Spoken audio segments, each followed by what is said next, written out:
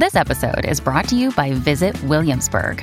In Williamsburg, Virginia, there's never too much of a good thing. Whether you're a foodie, a golfer, a history buff, a shopaholic, an outdoor enthusiast, or a thrill seeker, you'll find what you came for here and more. So ask yourself, what is it you want? Discover Williamsburg and plan your trip at visitwilliamsburg.com. This episode of Clear Eyes, Full Hearts is dedicated to the memory of college football coach and Friday Night Lights cast member, Mike Leach.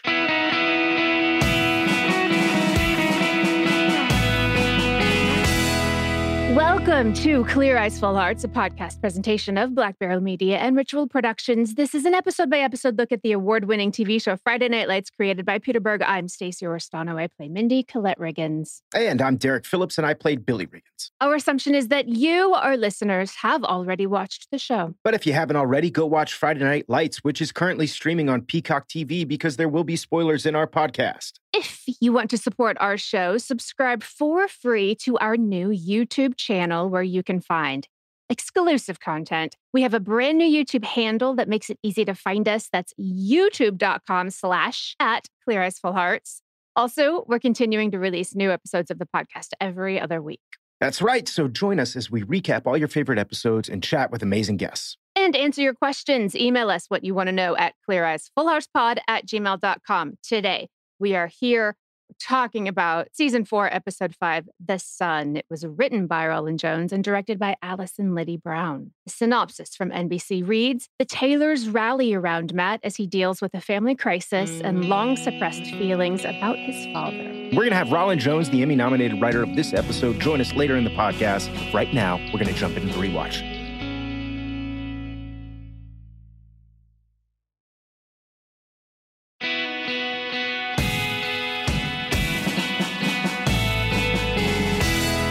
Beginning of the episode, there's a football game happening. I gotta be honest, I am having trouble concentrating on football because I guess as the actress and not as an audience member, I know what's coming up. What do you mean? Like, I know the storyline that's happening, and this seems unimportant to me. Oh, I get you.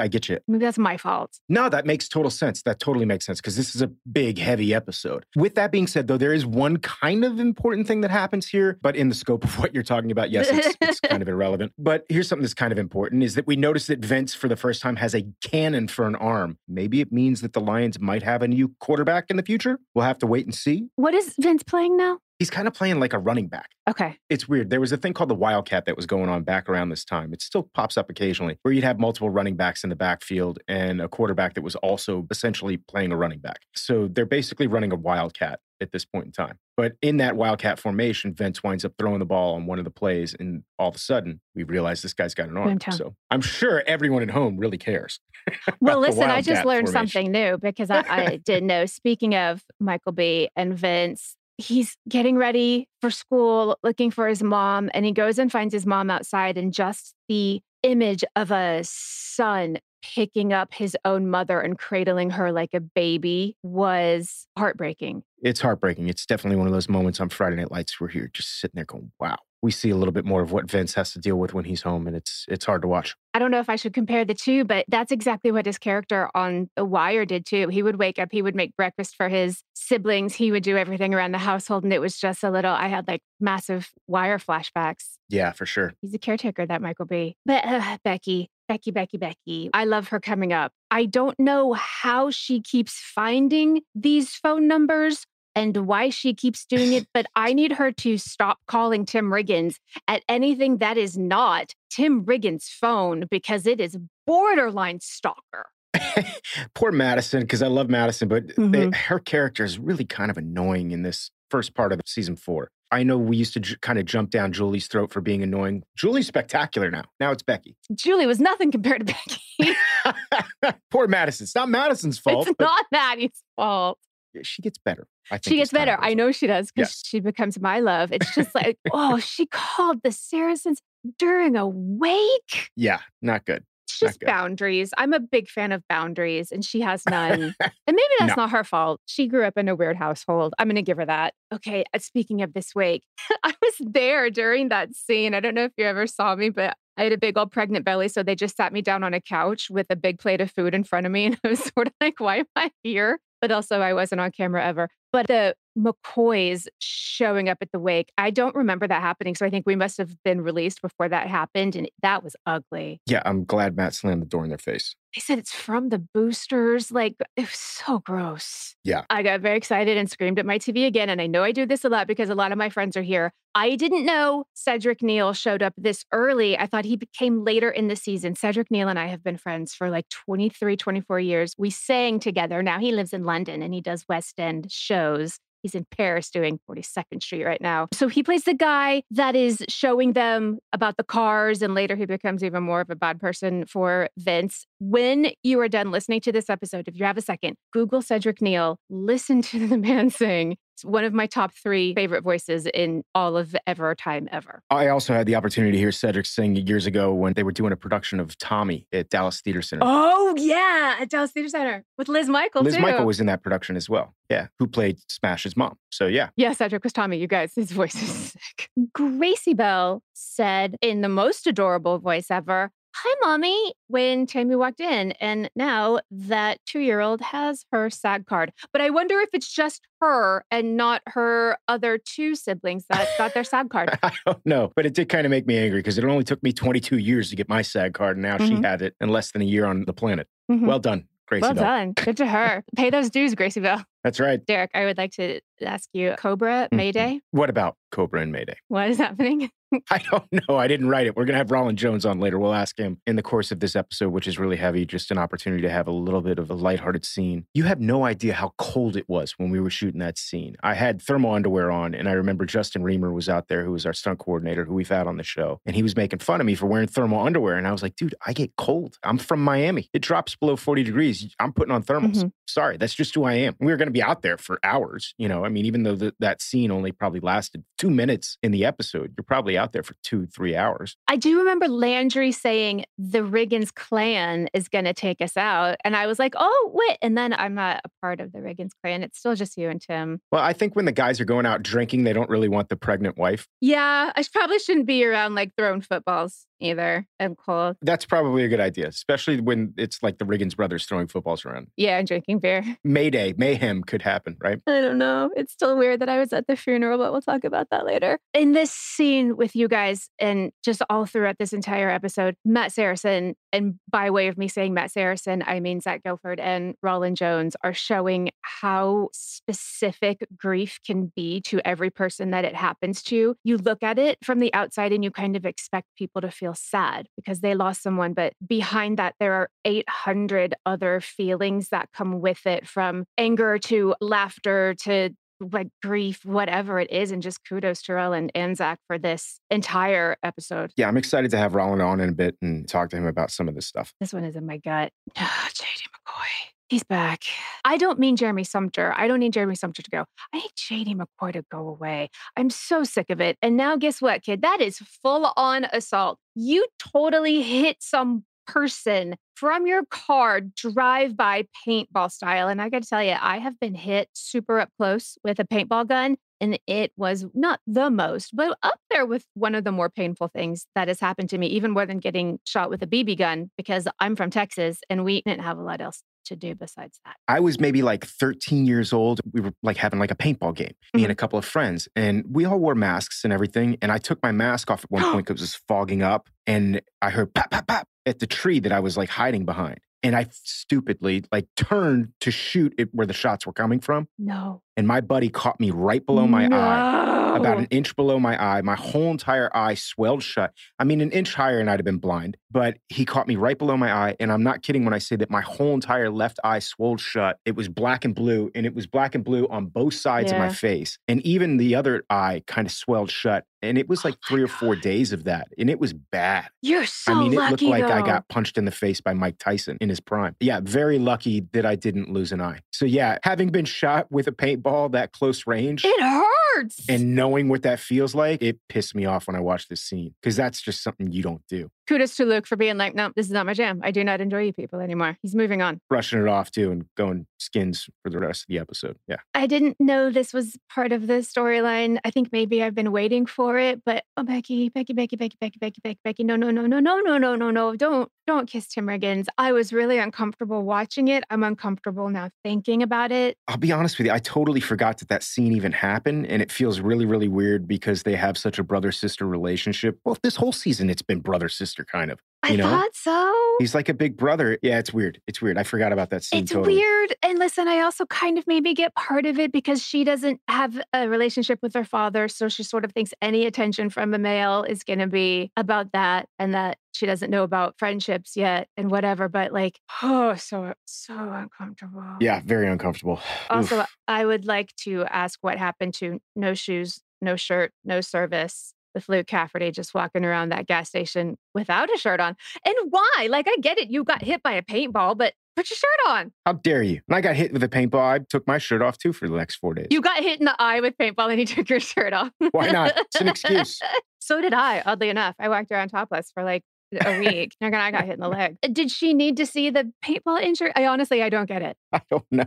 Is it just that we need to know that Luke Cafferty is a certified hottie now so that the girls can swoon over a new kid? Maybe he was cleaning his shirt because you'd had paintball. I'm giving you that and moving on. I'm okay with that answer. I'm going to say it now. I'm going to say it later at the end of this episode. I think Zach Gilford should have been nominated for this episode alone. He is so damn good. Every moment is pure sincerity and pure truth, not a false moment, not a falter, not in anything. It's grace in action. I adore him. I'm going to have to agree with you on this. I thought that Zach was spectacular in this episode. I mean, he basically carries this whole episode. Oh, it's his. As we said, there's other stories in this episode, but they really seem trifling compared to what he's carrying in this episode. I'm thrilled that I had the opportunity as an actor to get to work with him and be a part of it, even though I'm kind of in the background for a lot of it. But just getting to see him go through this whole entire process. It was also really cool. I mean, I think we'll talk about this a little bit with Rollin as well, but just the way that everyone on set kind of gave him his space in this episode. Absolutely, which I don't know necessarily that we had done before, that something had been given so much weight that everyone, cast and crew, and everyone knew to kind of back off a little bit and give Zach the space. He didn't ask for it. No. We gave it to him. As we've talked about before, this was a show where people were constantly razzing each other and joking and having fun and laughing in between takes. And even though there was a lot of heavy stuff on the show before this, there was always a lot of laughter. And on this episode in particular, I remember every time there was a cut, it was just silence for him so that he could kind of do his thing. Yeah, stay in the space. Yeah. Wow. Yeah, that's the first time I think that maybe we've done that as a group for the whole episode. I love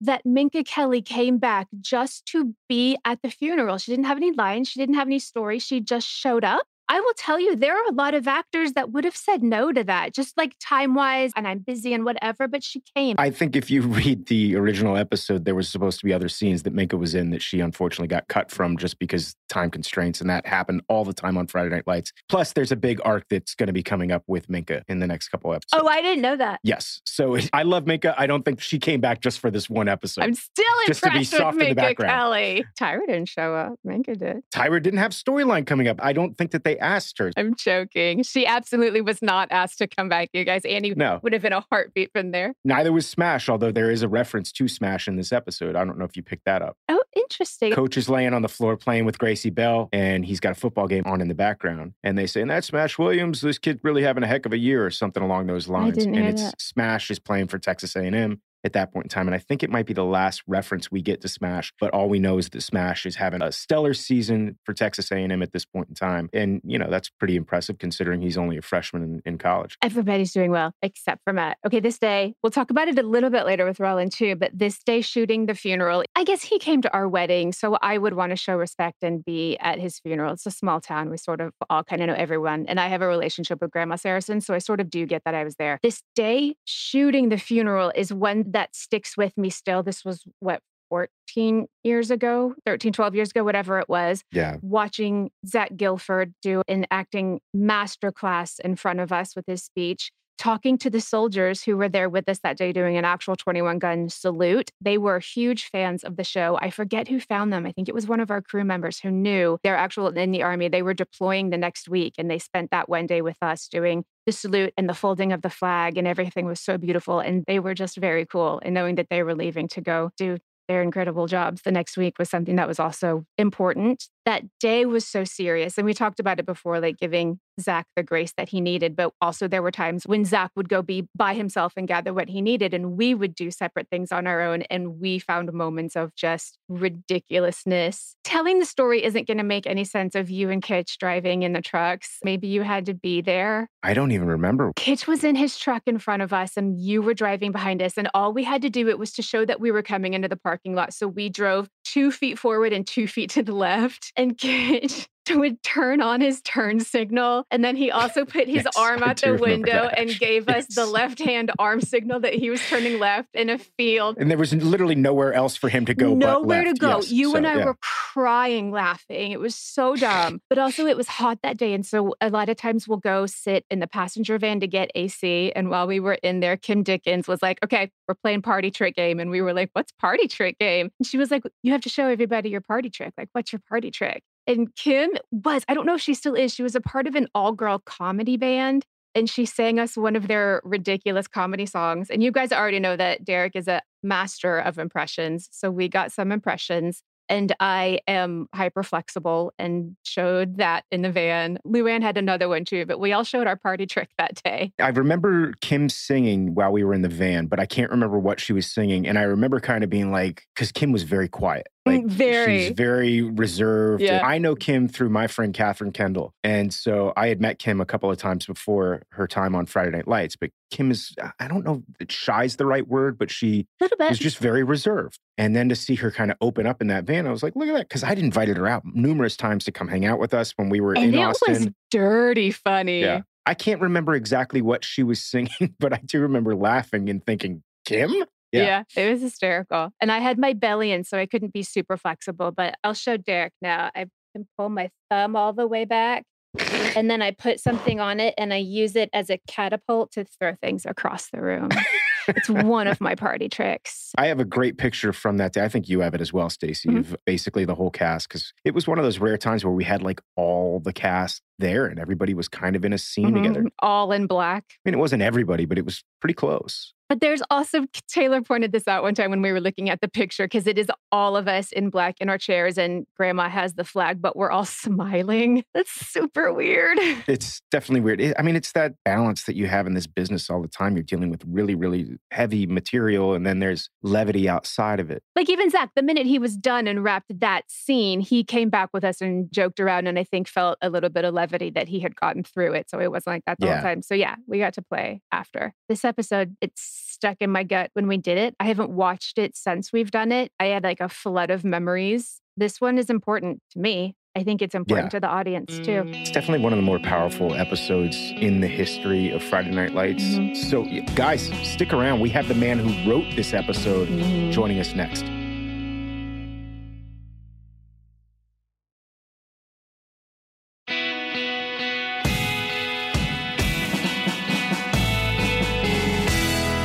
We are beyond thrilled to have the insanely talented writer and supervising producer of Friday Night Lights, Rollin Jones, with us on the show today. Rollin is a Pulitzer Prize finalist and 3-time Emmy-nominated writer on some of your favorite television shows, including Weeds, United States of Tara, Boardwalk Empire, Smash, Life in Pieces, Anne Rice's Interview with a Vampire, and my favorite show. Cut already. Just throw all my IMDb herpes at me, like, for crying out loud. Like, these are good things. These are not, just a guy.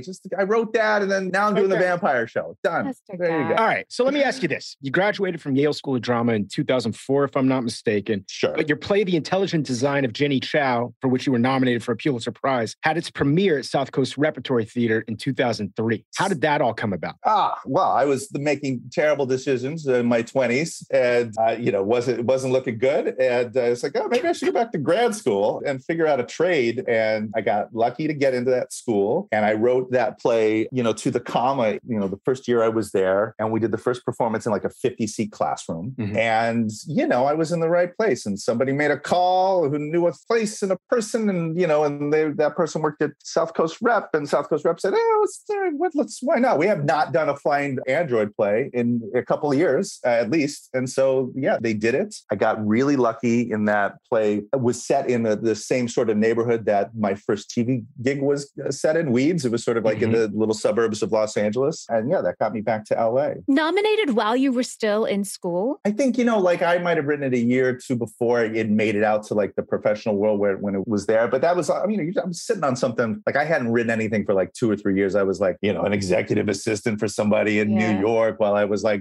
helping direct operas at Juilliard. It was weird. It's a weird time. Yeah. But look, you and Jeremy O'Harris, man. No one won that year because we all stunk. So they decided literally not to give it to us. They do that to drama all the time. Where they literally like hear the nomination, they go, none of you deserve it. And there's one thing I love about everyone in our business is that we're all so like self-flagellating constantly. It's like you've accomplished some amazing things. I have written one of the best flying android plays that's ever been written. There you go. Listen, it's been said. It's been said before. Listen, Aaron Tveit was the only actor nominated for Best Actor in a Musical in that whole crazy pandemic year. And there was still a chance that he might not win the Tony. He did, but it would have been hysterical if he didn't because he was the only one nominated. The Pulitzer Committee is notorious for, I think they've done it to drama, something like 12 times. They've never done it to a novel. So never, petty. Well, no, it's the nature of like what plays look like on a paper, like they're like, what is this? Because they're not made to be, they're like instructions for a thing that's And so, they look at that and I mean, there's a nice little club. I got like a bunch of emails the next day about a bunch of playwrights who have also been nominated and no one got it that year too. It's like a dirty, you guys get robes. Actually, somebody who's in my current show, Eric Bogosian, same thing. His was nominated and no one got anything that year because the Pulitzer was like, not worth it. It's crazy. Badge of honor. So how quickly after your Pulitzer nomination did you wind up getting Weeds? Weeds is like, it's like 2005 or something like that. I mean, it's like a year out of grad school. Like I did like an NEA grant thing and then Genji said, pack it up, kid. Come, you're going to write for the lady drug dealer. Pretty quick though. I mean, there's a lot of, obviously I was like you've been out of 32 years old. I was like an old man by then. I was like the fossilized dinosaur of graduate school. Old man Jones. I just need to get my SHIT together. I hear you. Total luck. And then you came on board Friday Night Lights in season 4. Right. So I did 4 years of Weeds. And then I wandered around Los Angeles for 6 months without a gig. We've been talking for 14 minutes. I had to said a damn thing about doing it. Haven't talked about Friday Night Lights, but that's my next question. Okay, sure. That's my next question. All right. So you got Friday Night Lights. You came on board season 4. How familiar were you with the show at that point in time when you were approached? No, I mean, I knew that they were looking for writers. So I went back to, here you are, young people. This is what happened. I went down and got some DVDs and started banging those out in like 4 days. It was like every day my gal would get up and do her dance to the theme song every time. And we just bang them. And I was, it felt like the closest thing to like Thornton Wilder on TV. It was really nice that we were writing about people in the middle of the country. Everything's always about the coasts. And there was like a real sincere, it was like a romantic version of the middle of the country, but it was very consistent in the voice. And you had all these actors that were, a couple of them clearly like built for that role, put on planet Earth to play that thing. The relationships were really clear and they were doing a real fundamental reboot on what was going on. So it was like dreamy. And I just went in and I told Kate, I was like, I'll eat from a dog dish to work on this show. Yeah, then I got hired. And I'm sort of, I think, famous for like one of my first pitches on day one, which I think later on, I don't know, I think it might have been Bridget Carpenter, maybe it was Carrie Aaron, who tagged me the AIDS tornado. I would come in with the darkest pitch possible and it would just be, and she said, it was like a tornado of AIDS. That's what she said, like, here it comes, folks. But I had said, that we hadn't dealt with, like, the one thing after watching 3 seasons of it, that you hadn't dealt with mortality in the show. And so the first thing I said, I was like, let's do crib death. Crib death? Like Gracie. I was let's see what happens. I know. That was like, I think day one. You are dark, to be fair. You are. That is a tornado of AIDS. Yeah. Jason Kidd, like, I literally had to repeat it twice. He's like, what? What do you, I'm sure he just went, who did I hire? What is this? Get him out of here. Yeah. But it actually ended up, I think we're talking about the son today. That's it. Literally, I said, let's kill the baby. And then it basically, they were like, well, who could we kill on the show? And they gave us Matt Saracen's dad, like wait, the guy who's not even here, but will deal with the after effects. Yeah, how close were Stacey and I to being on the chopping block? And no. You guys were there. Really fast. This is actually a question for me. And I think maybe some of our listeners. What is a supervising producer? It's nothing. It's crap. So this is what you're going to see all these, the co-producer, producer, supervisor. Executive producer, supervisor. All it is just consulting. code for how much they're paying you as a writer, how many years you've been in the dumb business and all that stuff is. Jason Katims put us on Olympic and Bundy and told us to pretend we were in South Texas for a year. That's all it was. We didn't go on sets. I mean, I did. I actually flew myself out there because I wanted to see how the hell you were shooting 63 pages in 5 days. I just what is happening that's how we met you. Nuts. But for the most part, I think he likes to keep everybody sort of editors edit, writers write, actors act, directors direct. So you supervised yourself. Did I even do that? No one even knows. Apparently not. But just honestly, folks, that is just the scourge of the Writers Guild. I apologize to every American viewer watching TV. They're just, generally speaking, names for writers. That's all. Taking the curtain down. Okay, on a different level, we've discussed privately. I remember back in the day, you, me, Stacey, and Michael B. Jordan had gone out for drinks one night, and we had talked about The Wire and how much of a fan you were of The Wire. All right, so we're with world famous actor Michael B. Jordan, and all of us were talking about The Wire one night, and I remember you and I, we were all big fans of the show. So I wanted to ask you how much influence The Wire actually had on you when you're brought in as a writer to kind of create this new world, which is East Dillon. So how much of The Wire was an influence on you on those backstories for characters like Vince and Vince's mom and I mean, I think what most people should know, the writers of my generation and multiple rooms, whether you were in a half-hour comedy or a drama, The Wire was one of like 3 shows that is constantly sort of talked about and is wildly influential about the freeing of, hey, you got to write about these same 6 characters all the time. Like that you can build a world, and until somebody's dead, they're really out there walking around. And the other thing that was really, I think, helpful for this show and that show is that there is a level of, you think it's supposed to be like ripped from the street, or that like Friday Night Lights is about a bunch of people leaning on barns trying to articulate shit, But what you're kind of groping for all the time is lyricism and poetry. And The Wire gets away with it all the time. You think, oh, that's how they talk. You're like, go watch those shows. There's nothing about that that's actually authentic. You got a drug dealer who's like whistling the cheese stands alone and people are throwing drugs out the window. You're like, what are you talking about? But they were so confident in what they did. That that's sort of what you were always trying to do for Dillon, the football show that's not about football, right? And you're trying to like find these sort of moments of Midwestern Sherwood Anderson, like grotesque moments of inarticulate lyricism. So you're really actually trying to write to struggle towards poetry. It was less about the racial makeup of these people, because I think there were stories from The Wire that you were doing the same thing for all the characters in Dillon. The fun part about, writing Michael B. Jordan is like, he was new, right? And so instead of writing the 250th scene of the Riggins family, you're suddenly writing the first or the 15th story. And, there's some freedom there. I actually wanted to talk to you about this specific episode, The Son. This is the first episode we're introduced to Ornette on paper. Yes. But he isn't actually in the actual episode. So you created this character, and then did we actually ever even shoot scenes? No, you did. We had Katims was like trying to go to the mat for a supersized version of The Son.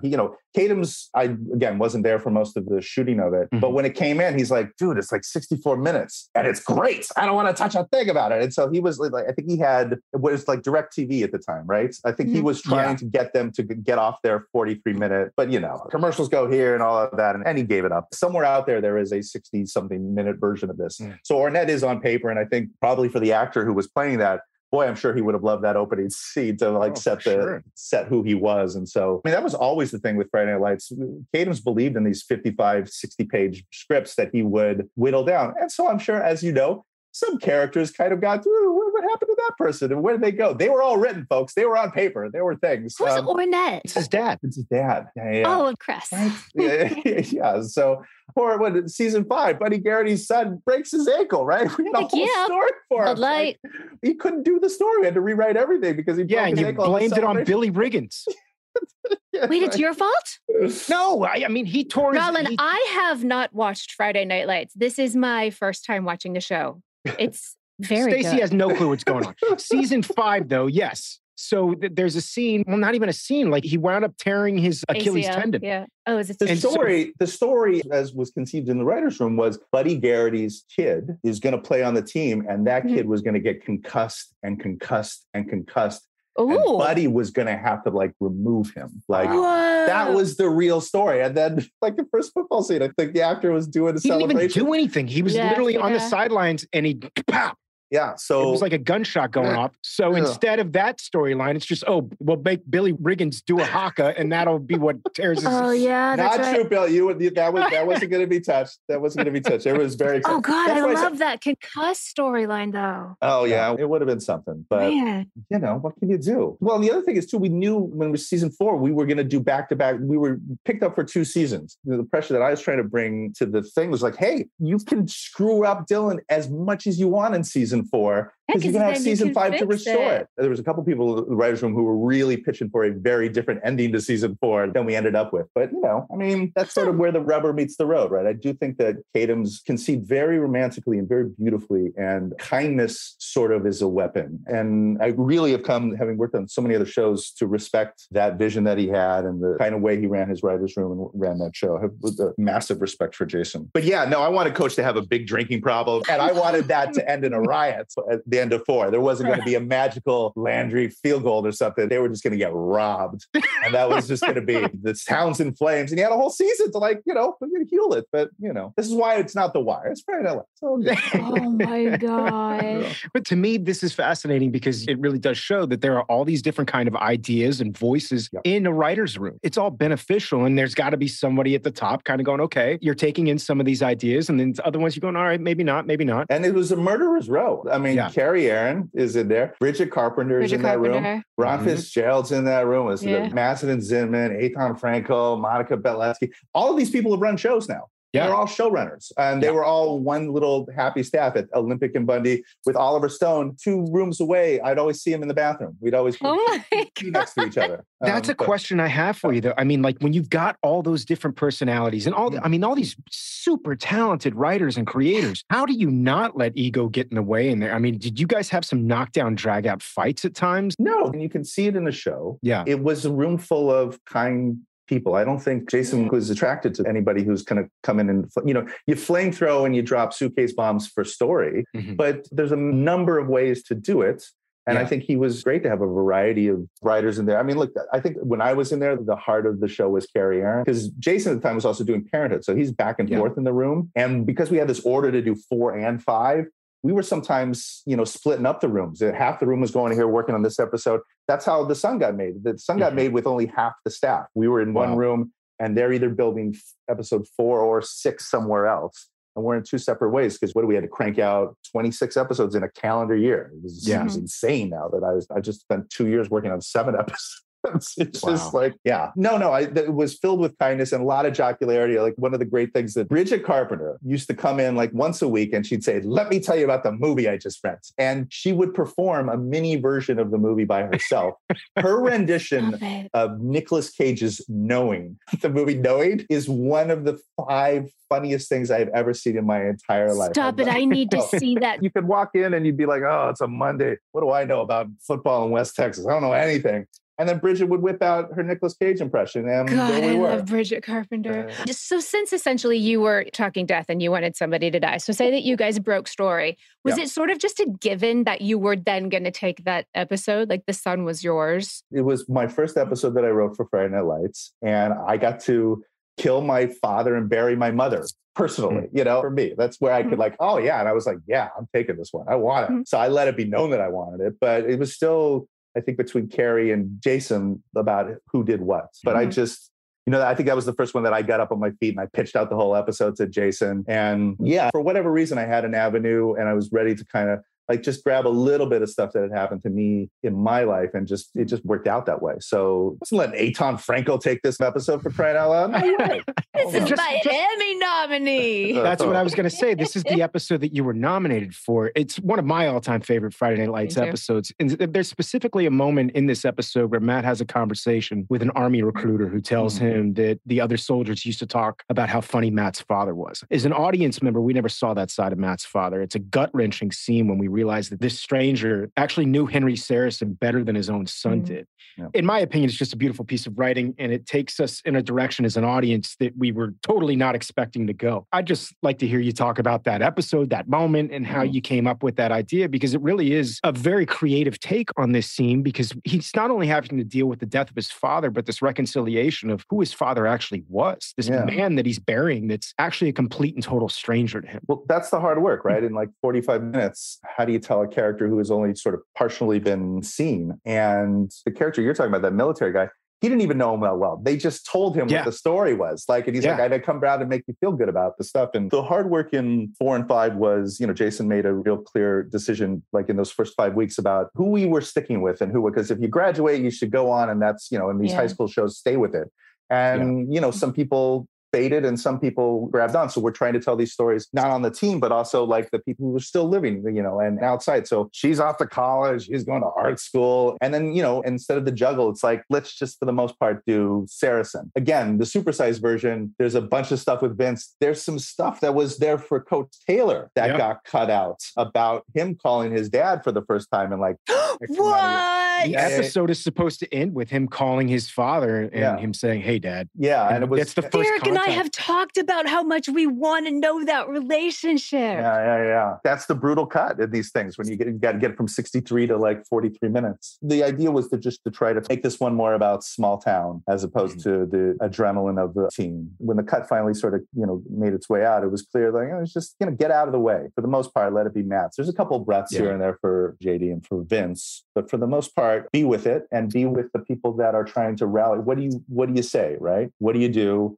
Everyone who encounters him is having some version of the awkward, how do I be the best person I can be, right, around this person? And so the guys are taking him out drinking, and Julie's trying to find a way in, and Tammy's, cussing out people at the funeral home, and all the awkwardness that kind of revolves around somebody dying. Right? Nobody's prepared for it. It comes out of nowhere. You have to put on whatever is going on in your life. You got to put it aside and suddenly become crisis friend. And that ends up being not helpful half the time, right? And so, I think that's all we're doing. So I think I was pulling personally from my mom's death. I remember my brother getting super wasted because he couldn't deal with it. And just everybody has a different way to kind of deal with death. It reminded me a lot of my own grandfather's passing away because, obviously I had this wonderful relationship with my grandfather, but it was not one-sided. I only knew that man from the fact that he was my grandfather. I was his grandson. I didn't know him in a professional setting. I didn't know him and who he was around his friends. So in that sense, it was a one-sided relationship. And being at his funeral, all these guys came up to me and were like, your grandfather was a wonderful guy. Your grandfather was my attorney for 30 years. He never raised his rates, blah, blah, blah, blah, blah. Your grandfather bailed me. All these stories from all these people. And I'm like, look, he was my grandfather. I loved him. I had a lot of respect for him. But then I'm hearing from all these other people who my grandfather was. I didn't really know my grandfather, I knew my grandfather as my grandfather. I didn't know him as a friend. So there's this whole other side of Henry Saracen that Matt knew nothing about. I don't know. I thought it was a really lovely way to go about telling this story. I remember I ran into Zach at a local restaurant one time and, I was like, "Hey, dude, I wrote that thing." He's like, "Oh, hey." But he was talking about like the delivery of the script out to everybody in Austin. And he said everybody was really, really respectful. Suddenly everything changed and like people got out of his way and gave him some space. And said, "Oh, he's going to be not in the same place. He's going to need a little more." I just thought that was so indicative about what was going on the ground with the crew and with y'all. We'll never forget. We talk about it all the time because for some reason, Mindy and Billy were at the funeral and he was doing that speech and there were airplanes flying over all the time. And Zach, just being Zach and so professional, he'd be so in the moment and then he'd pause. And everyone sat completely still and just waited for the airplane to go over. And then he'd start right over in that exact same emotional place that he was in. And everyone was giving the grace to just be in that moment and let him have that moment. And it was when before we would probably joke around and like horse around then. But it was like, absolutely. But it was like, this is Zach's space and give him all of the grace. Yeah. Lovely. And the idea, I think, Kadam's remember, I think he said something about watching everybody just assembled at the funeral. It's like, oh my God. I don't think we've ever had everybody in one frame like that before. No, and that was really interesting for all of us. We have a group picture from that moment, and it's like, I think this may be the only time that like this big of a group of all of us, and even Minka Kelly was there, and I know that Minka had some storyline in that episode that got cut as well. And Grandma Saracen in the picture has the folded up flag on her lap, and it's like, ooh. But it really is one of those moments too where I think as an actor, you got these guys giving a 21 gun salute and they're really firing. And they really were. And it's so overwhelming. Those guys were about to ship off too. They were shipped off in 2 days after they were shooting with us. It's a kinesthetic response. You're sitting there and it's the environment really dictating how you feel in that moment. So it felt very ominous. You're in a cemetery. Yeah. You're not on the back lot of some studio. You're in a cemetery. There should be some respect given to the people that are buried there. And so, I think that's one of the benefits of Friday Night Lights is everything was shot on location. So as an actor, you were in the space, Yeah, no turnarounds, folks. No turnarounds. That's the only way they could do the 63 pages. They're shooting 2 cameras this way and that way. And then they got a third camera that literally can't be used except for 2 seconds. And they're usually like covering it like a dented paint can or something like that with a little, it's pretty remarkable. On the fly, grab it and go.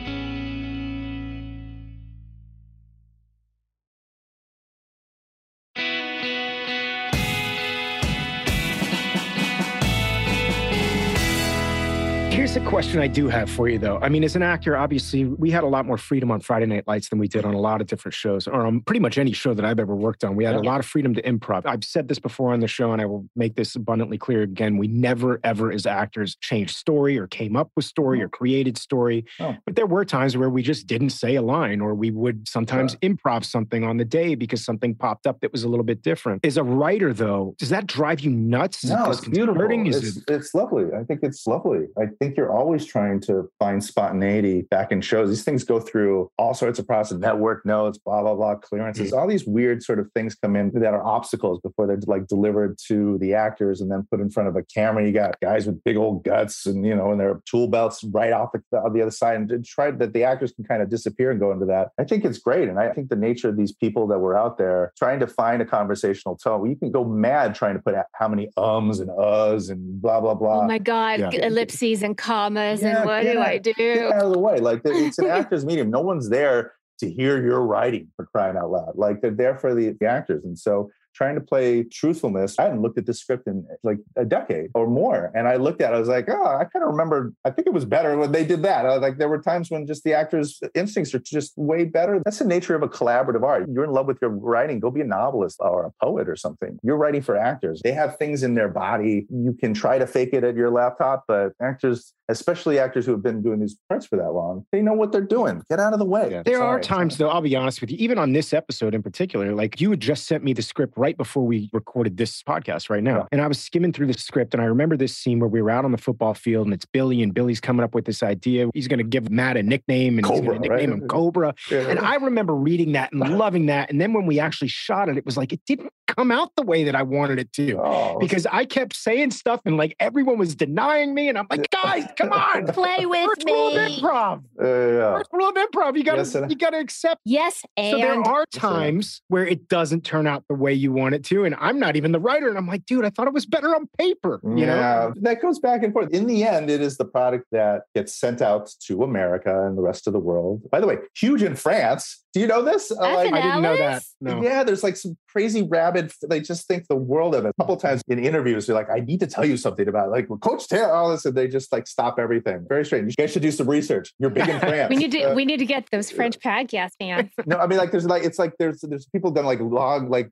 college doctorate thesis on the snapshot of America that I love it. The Sorbonne is accepting papers on Friday Night Lights. So. It's not really. No, I mean, I think somebody that I met wrote the doctorate thesis on Friday Night Lights. There is a class at TCU that David Hudgens, Michael Waxman, and I went to. They literally have a class where they teach Friday Night Lights and basically go through it. And just it's a you know who else spoke at that class, Derek? A little man named Stephen Sondheim, who was a giant Friday Night Lights fan. I don't know if I know Stephen Sondheim. What's his name? I'm going to punch you in the face. Okay. He wore a lot of brown. That's all I can tell you. He loved brown suits, folks. Every time you'd meet him in New York. Brown, brown, brown. A lot of brown. All right. So my last question for you here is obviously your experience on Friday Night Lights was very different than mine and Stacey's because you were in Los Angeles most of the time, as we discussed. How would you say that Friday Night Lights changed your life? And do you have a favorite moment from working on the show? Well, I mean, the coolest part about it is that there's like little strands from that writer's room that continue in my life to this very day. I am sitting in a room right now writing season 2 of Interview with the Vampire. And down the hall, literally like 4 offices down, is a person named Shane Munson, who was last year's writer's assistant. This year she's on staff. That is the daughter of Carrie Aaron. Steve Hanna, who was the greatest writer's assistant in the entire pre-Living World, wrote for me and Ron Fitzgerald on Perry Mason. He's working on something with, who's that Boston crime writer? Dennis Lehane. He's doing a show with Dennis Lehane right now. And I'm still very good friends with Carrie. Patrick Massett every 3 years calls me up. So let's go to see Tom Petty. Oh, Tom Petty's dead now. Occasionally we'll text with Monica. Just some long-term relationships that were born and bred in that room. And then out of the room, because guys, I want you to know how many times the three of us plus a bit more of our crew have done karaoke together. Used to back in the day.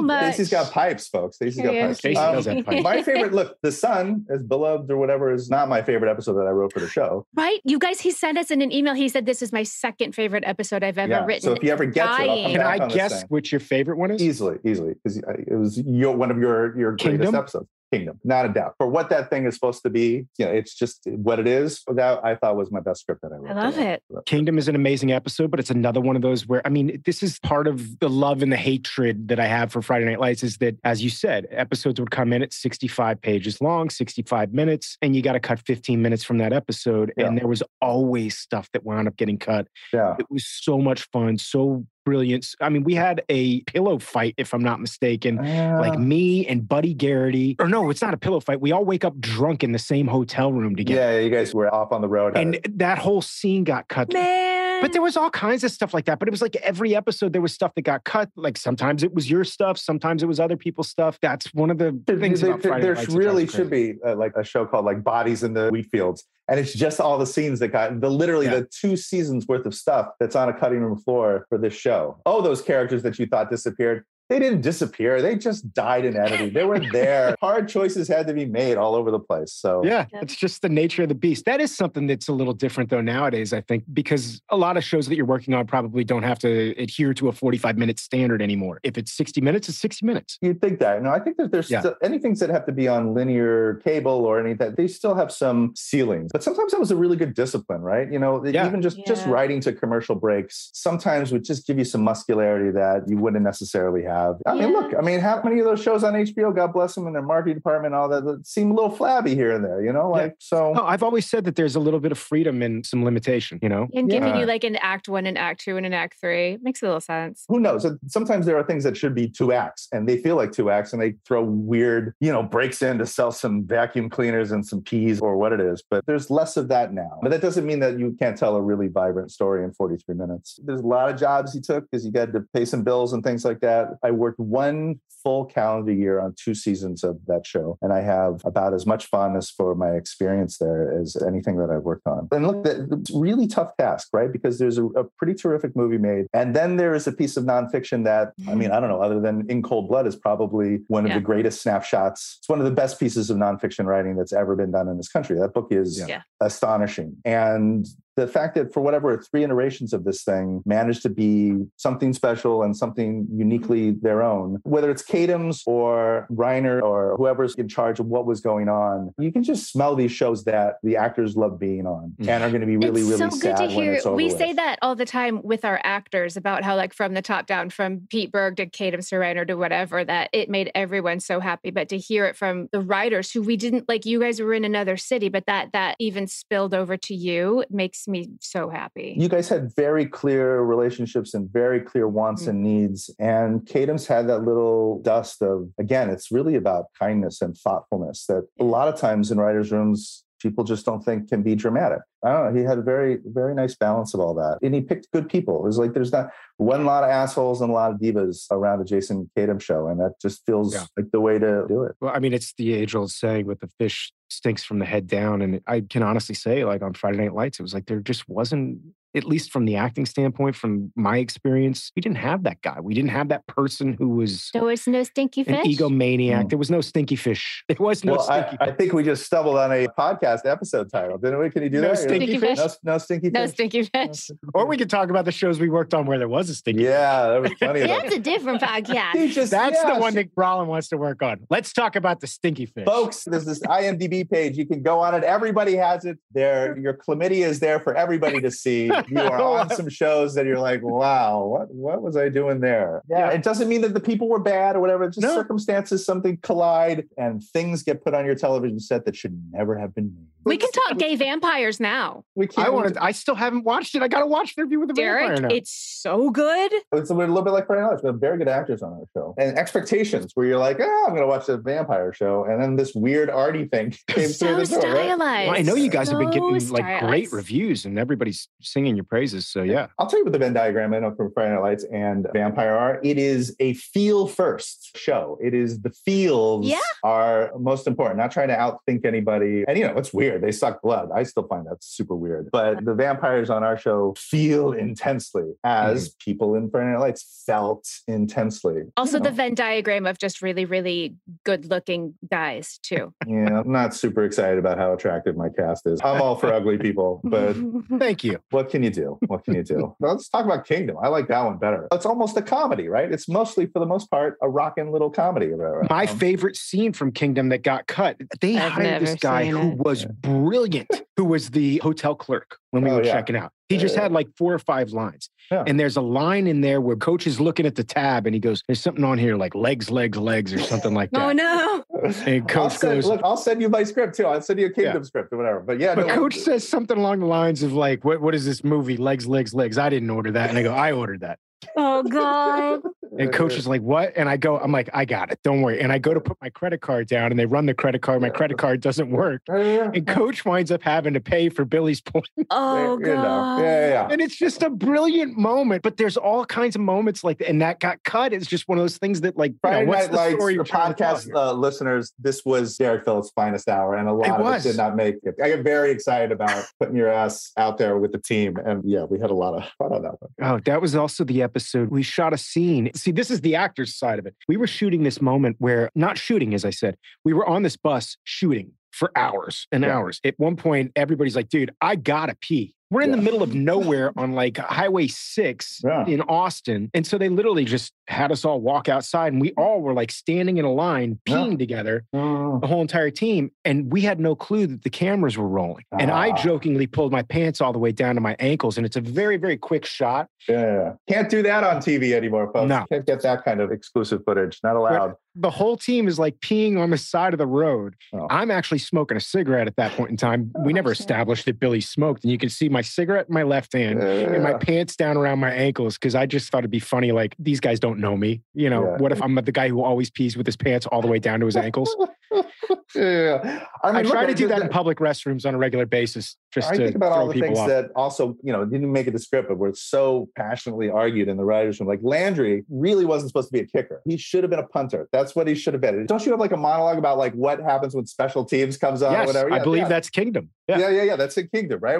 And you couldn't get it past Patrick Massive. It's like, this is how it goes. Football stuff, you had to go through Patrick to get to Jason. Yeah. And if Patrick wasn't down, he's like, punting's boring. There's nothing about it. I don't like, no punting or whatever. It's like, no, punting is existential. You're lonely. Nobody cares about you, whatever. And all you can do is fail. And I thought it was perfect Landry thing. What was it? It was going to be like, he was like reading Bartleby the Scribner. And it's like, I prefer not to. At some point, he like had a little moment where he didn't want to punt and he would get tackled and coach was going to be furious. But I don't know. Yeah, but Billy got to have his monologue with special teams. He says, get the special teams, more like special ed, I believe is what he says. Yeah, again, he says, nobody cares about you. That anymore.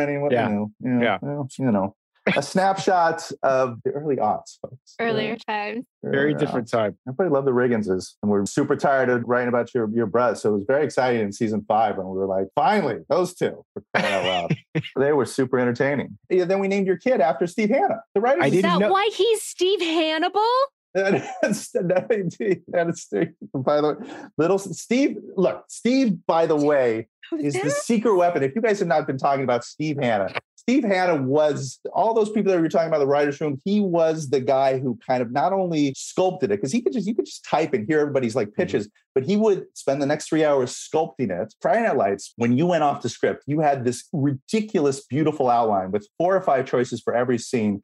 And it was the most organized, lovely thing. And it's because he had a great story head in his mind. Like he knew what to put in and what not to put in. And Steve Hanna, folks, deserves his own special Friday Night Lights podcast because he literally saw it all, knows it all, knew every agenda in the room, and could probably tell you a more truthful version of the writer's room than anybody else. And that's why the baby was named after him. This is why we brought you on here, because these are things we would never know. Bridget Carpenter does a mean Nicolas Cage. That's the other Bridget Carpenter does a mean Nicolas Cage, and Steve Hanna is the brains behind Friday Night Lights. And the name for Hannibal Reagan. Yeah, and I think Carrie Aarons called me an AIDS tornado. Guys, that is it for season 4, episode 5. But please join us next time for season 4, episode 6, entitled Stay. But until then, clear eyes. Full hearts. Clear